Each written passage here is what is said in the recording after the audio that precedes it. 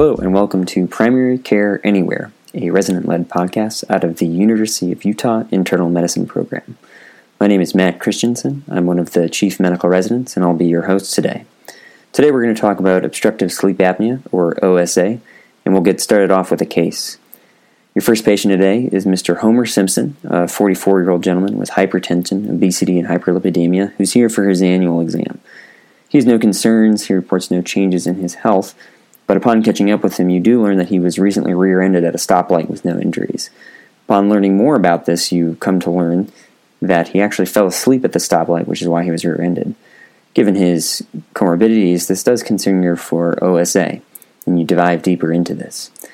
Today we're going to hear first from Dr. Alicia Bowles, PGY2, about screening and prevention, followed by Dr. Alex Ryden, PGY1, about diagnosis of OSA, and we'll wrap up with talk about different treatment options from Dr. Eric Tatro, PGY2. All right, let's dive in.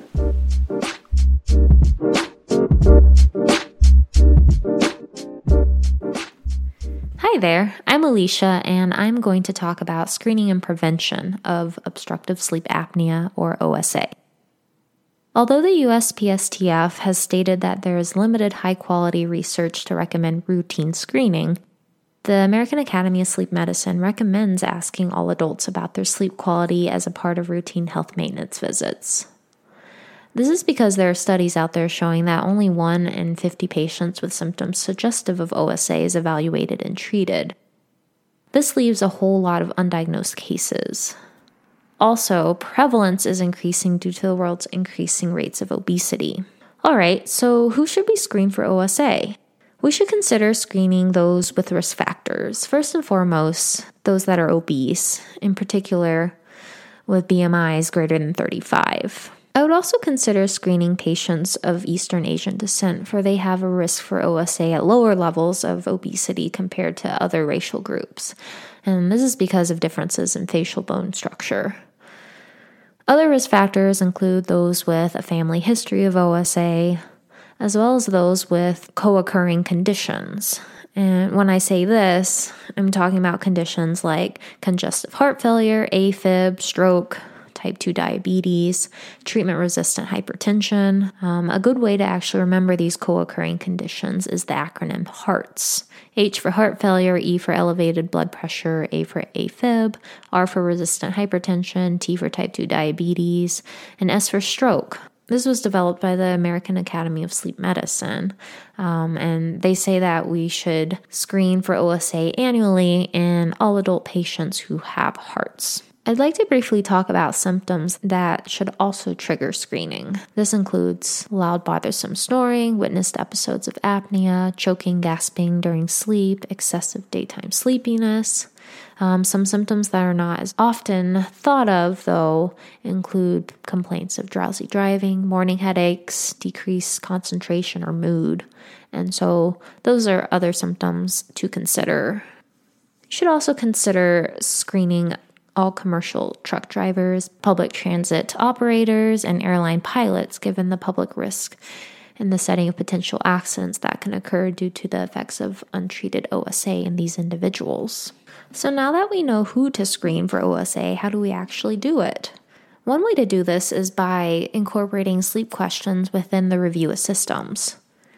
You can ask a patient, are you experiencing daytime sleepiness, or are you dissatisfied with your sleep? And if they answer yes, you can then use a screening tool to better assess for OSA. One of the most common screening tools out there is the Stop Bang questionnaire. This was developed by an anesthesiologist in Toronto, originally used in the perioperative setting, but it's now used for the general population. It's actually an acronym: S for snoring, T for tiredness, O for observed events of apnea, P is for blood pressure, B is for BMI greater than 35, A is for age greater than 50, N is for neck circumference greater than 40 centimeters, and then G for gender, in particular males. And you can get 1 point for each of these, and a score of 3 or higher actually has a sensitivity of 84% for predicting OSA. It's important to note, however, that this questionnaire it's a good screening tool, but one cannot diagnose OSA solely based on using this tool. And this is because although the sensitivity is good, the specificity is quite low. It's in the 40s. I'd like to finally talk a little bit about the prevention of OSA. The best way to prevent it is to try to get patients to a healthy weight. And so for overweight patients, focusing on dieting and exercising to lose weight. We now know that weight gain over time is associated with an increased incidence of OSA. And those with mild OSA can actually achieve remission just by losing weight. So look into what comprehensive lifestyle intervention programs are offered at your institutions. For example, if you're at the VA, consider referring your obese patients to the MOVE program. At my clinic at the University of Utah, we have a referral program called the New You, where anyone with a BMI greater than 30 can be referred into this program. And that is all I have for the screening and prevention of OSA.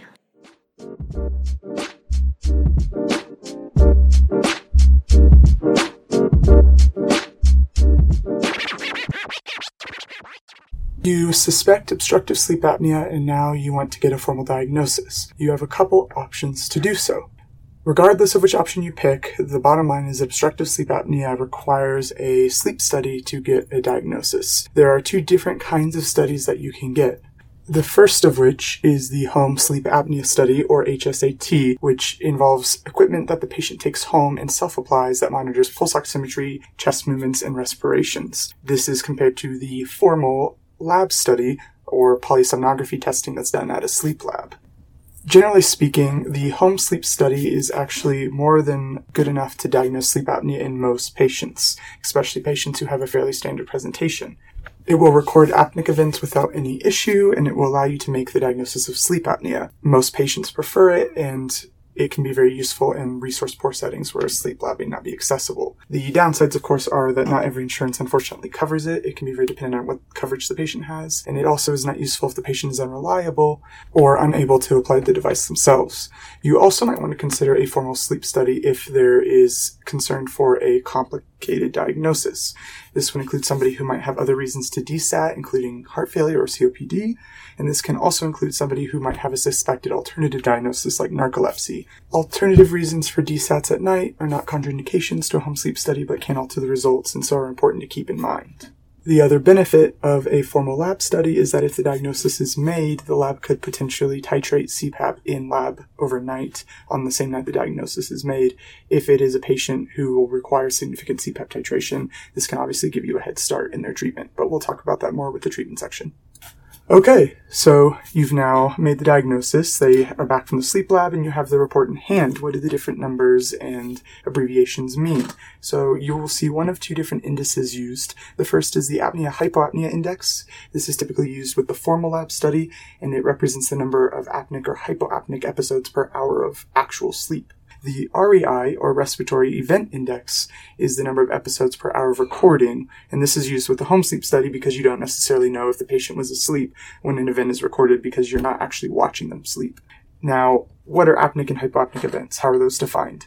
Apneic events typically represent no breathing at all for greater than 10 seconds, while hypnoapneic events represent reduced flow for 10 seconds with 3 to 4% or greater desaturation, or alternatively awakening or increased agitation during sleep. The 3 to 4% is lab dependent. 4% has a higher association with cardiovascular risk, but 3% allows you to pick up more possible sleep apnea patients who might benefit from treatment. It's something worth keeping in mind if you have the choice of labs for sleep apnea patients, as it could very easily influence their diagnosis. Getting back to apneic and hypoapneic events, when you're looking at the report, the number of events will determine the severity of obstructive sleep apnea if present. Greater than or equal to 5 apneic events, but less than 15 is mild. Greater than or equal to 15, but less than 30 is moderate. And greater than or equal to 30 is severe, with obstructive sleep apnea syndrome being greater than or equal to 5 apneic events with daytime sleepiness. The last thing worth discussing when making the diagnosis for obstructive sleep apnea is when to involve a sleep specialist. Generally, for sleep apnea patients who have classical presentations, no sleep specialist involvement is needed. However, if somebody has concern for more complex forms of sleep disorders such as narcolepsy or central sleep apnea, or you are worried that their desaturation might interfere with the diagnosis, then a sleep consult can give you more appropriate testing parameters for the sleep study. So it might be worth considering at that point.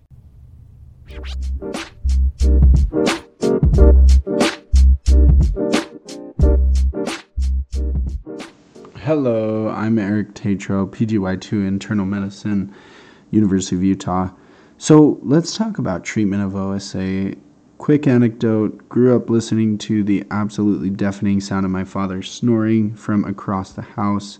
When he finally started using CPAP, life-changing for our family, especially my poor mother, who has finally started sleeping. Fast forward 25 years, I'm in the office with a patient. Okay, how do I start talking to them about treating their OSA? Always start with shared decision making. This is crucial, especially because which patients are you going to treat with obstructive sleep apnea? Well, it turns out that it's important that we do not routinely recommend CPAP in asymptomatic patients.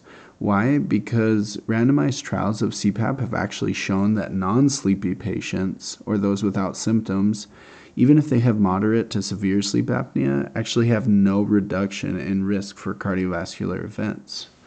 It's important to focus specifically on those with daytime sleepiness, regardless of the severity, especially if they've had a recent MVA or a near-miss motor vehicle accident. It's important to balance the treatment of their symptoms, also considering the inconvenience of the therapy. It's not fun to wear one of these machines. If you or a loved one or a partner that has had to use one, you know that it's inconvenient, it dries out the nostrils, they deal with claustrophobia, and compliance can be a real issue. So it's important, if possible, to have the bed partner there to help buy in, because it turns out that partner support is a huge predictor for treatment adherence and sleep quality. Okay, so what is the role of other treatment modalities? Well, of course, as always, we focus on lifestyle intervention. Weight loss, randomized controlled trials have actually shown that this can reduce severity of symptoms and also have a synergistic effect. If you combine CPAP, weight loss, diet, exercise, behavioral modifications, obviously that's best. So what about the role of position alterations? And actually up to 1/3 of mild to moderate patients with sleep apnea are position dependent. Something simple could be wearing a tennis ball or even a backpack or a foam device to sleep. Yes, sounds totally uncomfortable. I would hate to sleep like that. But hey, if it works and you avoid them a CPAP machine. So then we enter the realm of how do we actually initiate the therapy of CPAP? So remember that this actually is the first line therapy for those who are at moderate to high risk OSA. CPAPs come often with an auto titrate feature. And remember that uncomplicated OSA, this is actually an effective alternative to a formal overnight lab titration. Auto titration is actually equal to fixed pressure CPAP in regarding adherence and reduction of patient symptoms.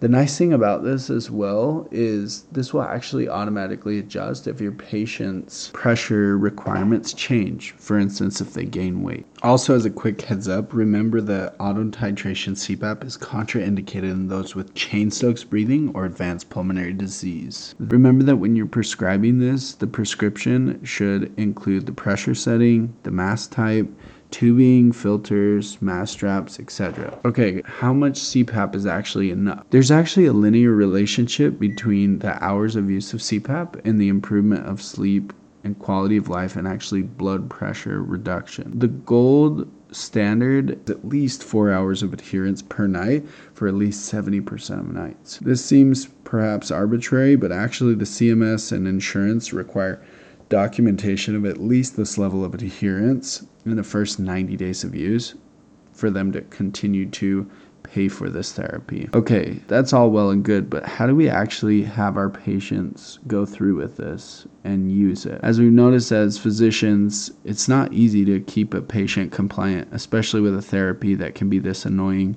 and cumbersome. So the first 1 to 2 weeks are absolutely crucial. The patient has to buy into the perceived benefits. You have to schedule early follow-up within these first 2 weeks. Have them bring their device, their mask. You can troubleshoot, go over questions and concerns. This is going to be crucial.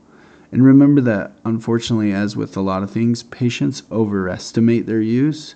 And so you can actually query the data stored on the device if they bring it in. Some of the biggest obstacles that your patients will have early on are poor mask fit, allergic reaction to straps, congestion, and airway drying. Some easy ways to overcome these are changing the mask, making sure it fits, like I said, nasal steroids, increasing the humidity. If those things aren't working, recognize there could be other things, such as denial of your patient not really believing that they need to treat this. Also, remember the indispensable role of education. Educate, educate, educate. Also, remember how important it is to have social support. This is huge. Inquire about what kind of support they have at home. Remember that evidence actually supports daily feedback systems, such as the app. A lot of these CPAP machines, in fact, most nowadays come with apps with education, feedback, telemonitoring, auto messaging apps to help with compliance with this stuff. If your patient's struggling with claustrophobia, have them sit down and watch TV with it on to distract them. They can get used to the auto titration, the noise. Start with no pressure and slowly advance. Okay, so how do you actually choose a CPAP mask? Remember, discomfort is a huge reason for non-compliance, so maximize their comfort. You can use nasal pillows. They fit under the nose. There's differences in anatomy, facial hair. Even edentulous patients can have harder fits, so be aware of that. People that are mouth breathers learn to nose breathe can be difficult, but chin straps can be used for this. Oronasal masks should be one of your last options because they have worse outcomes. So a big thing here to talk about is, what about mandibular advancement devices? You've probably heard of these, MADs, or seen them advertised by dental offices. There's a lot of info out there. Remember that bottom line, these mandibular advancement devices are not a replacement. They're less effective at normalizing AHI or the number of apneic or hypoapneic events, but they can be effective for mild to moderate sleep apnea. Remember, these are contraindicated. With TMJ, it can make it worse. So make sure that if your patient does get this device because they've failed CPAP or another reason, you got to follow up. There's honestly a pretty limited role for surgical options. Nasal septoplasty can be indicated, or if a patient has an anatomic deficit, such as needing nasal septoplasty or retrognathia.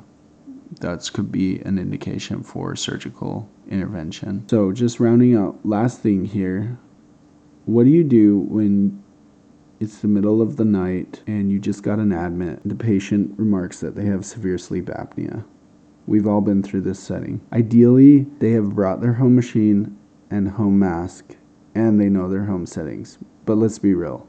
How often does that happen? We know that it's important that even inpatient, they should be using CPAP. Actually, patients have shown that they have increased perioperative complications in surgical patients if they do not use CPAP when they use it at home. So prescribe it, and if you need to, use auto titrate with a wide pressure range, like 5 to 20 centimeters of water. Okay, so last thing, how do you prepare a patient for the therapy? How do you troubleshoot? Remember again, education, education, education. Okay, that was a lot to digest. Quick summary. Number 1, everyone with OSA needs to participate in lifestyle changes. Number 2, sleepy patients with OSA need CPAP. Number 3, try to increase compliance with education, get their partner to participate, early troubleshooting, and close follow-up. And last, CPAP is first line, but there are other therapies out there if they do not tolerate. Hope you enjoyed this quick summary of treatment of obstructive sleep apnea. Thanks.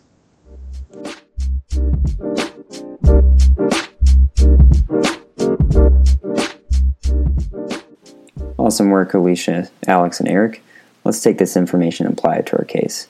Remember, we were talking about Mr. Homer Simpson, a middle-aged obese male with a recent MVC, due to falling asleep at the wheel.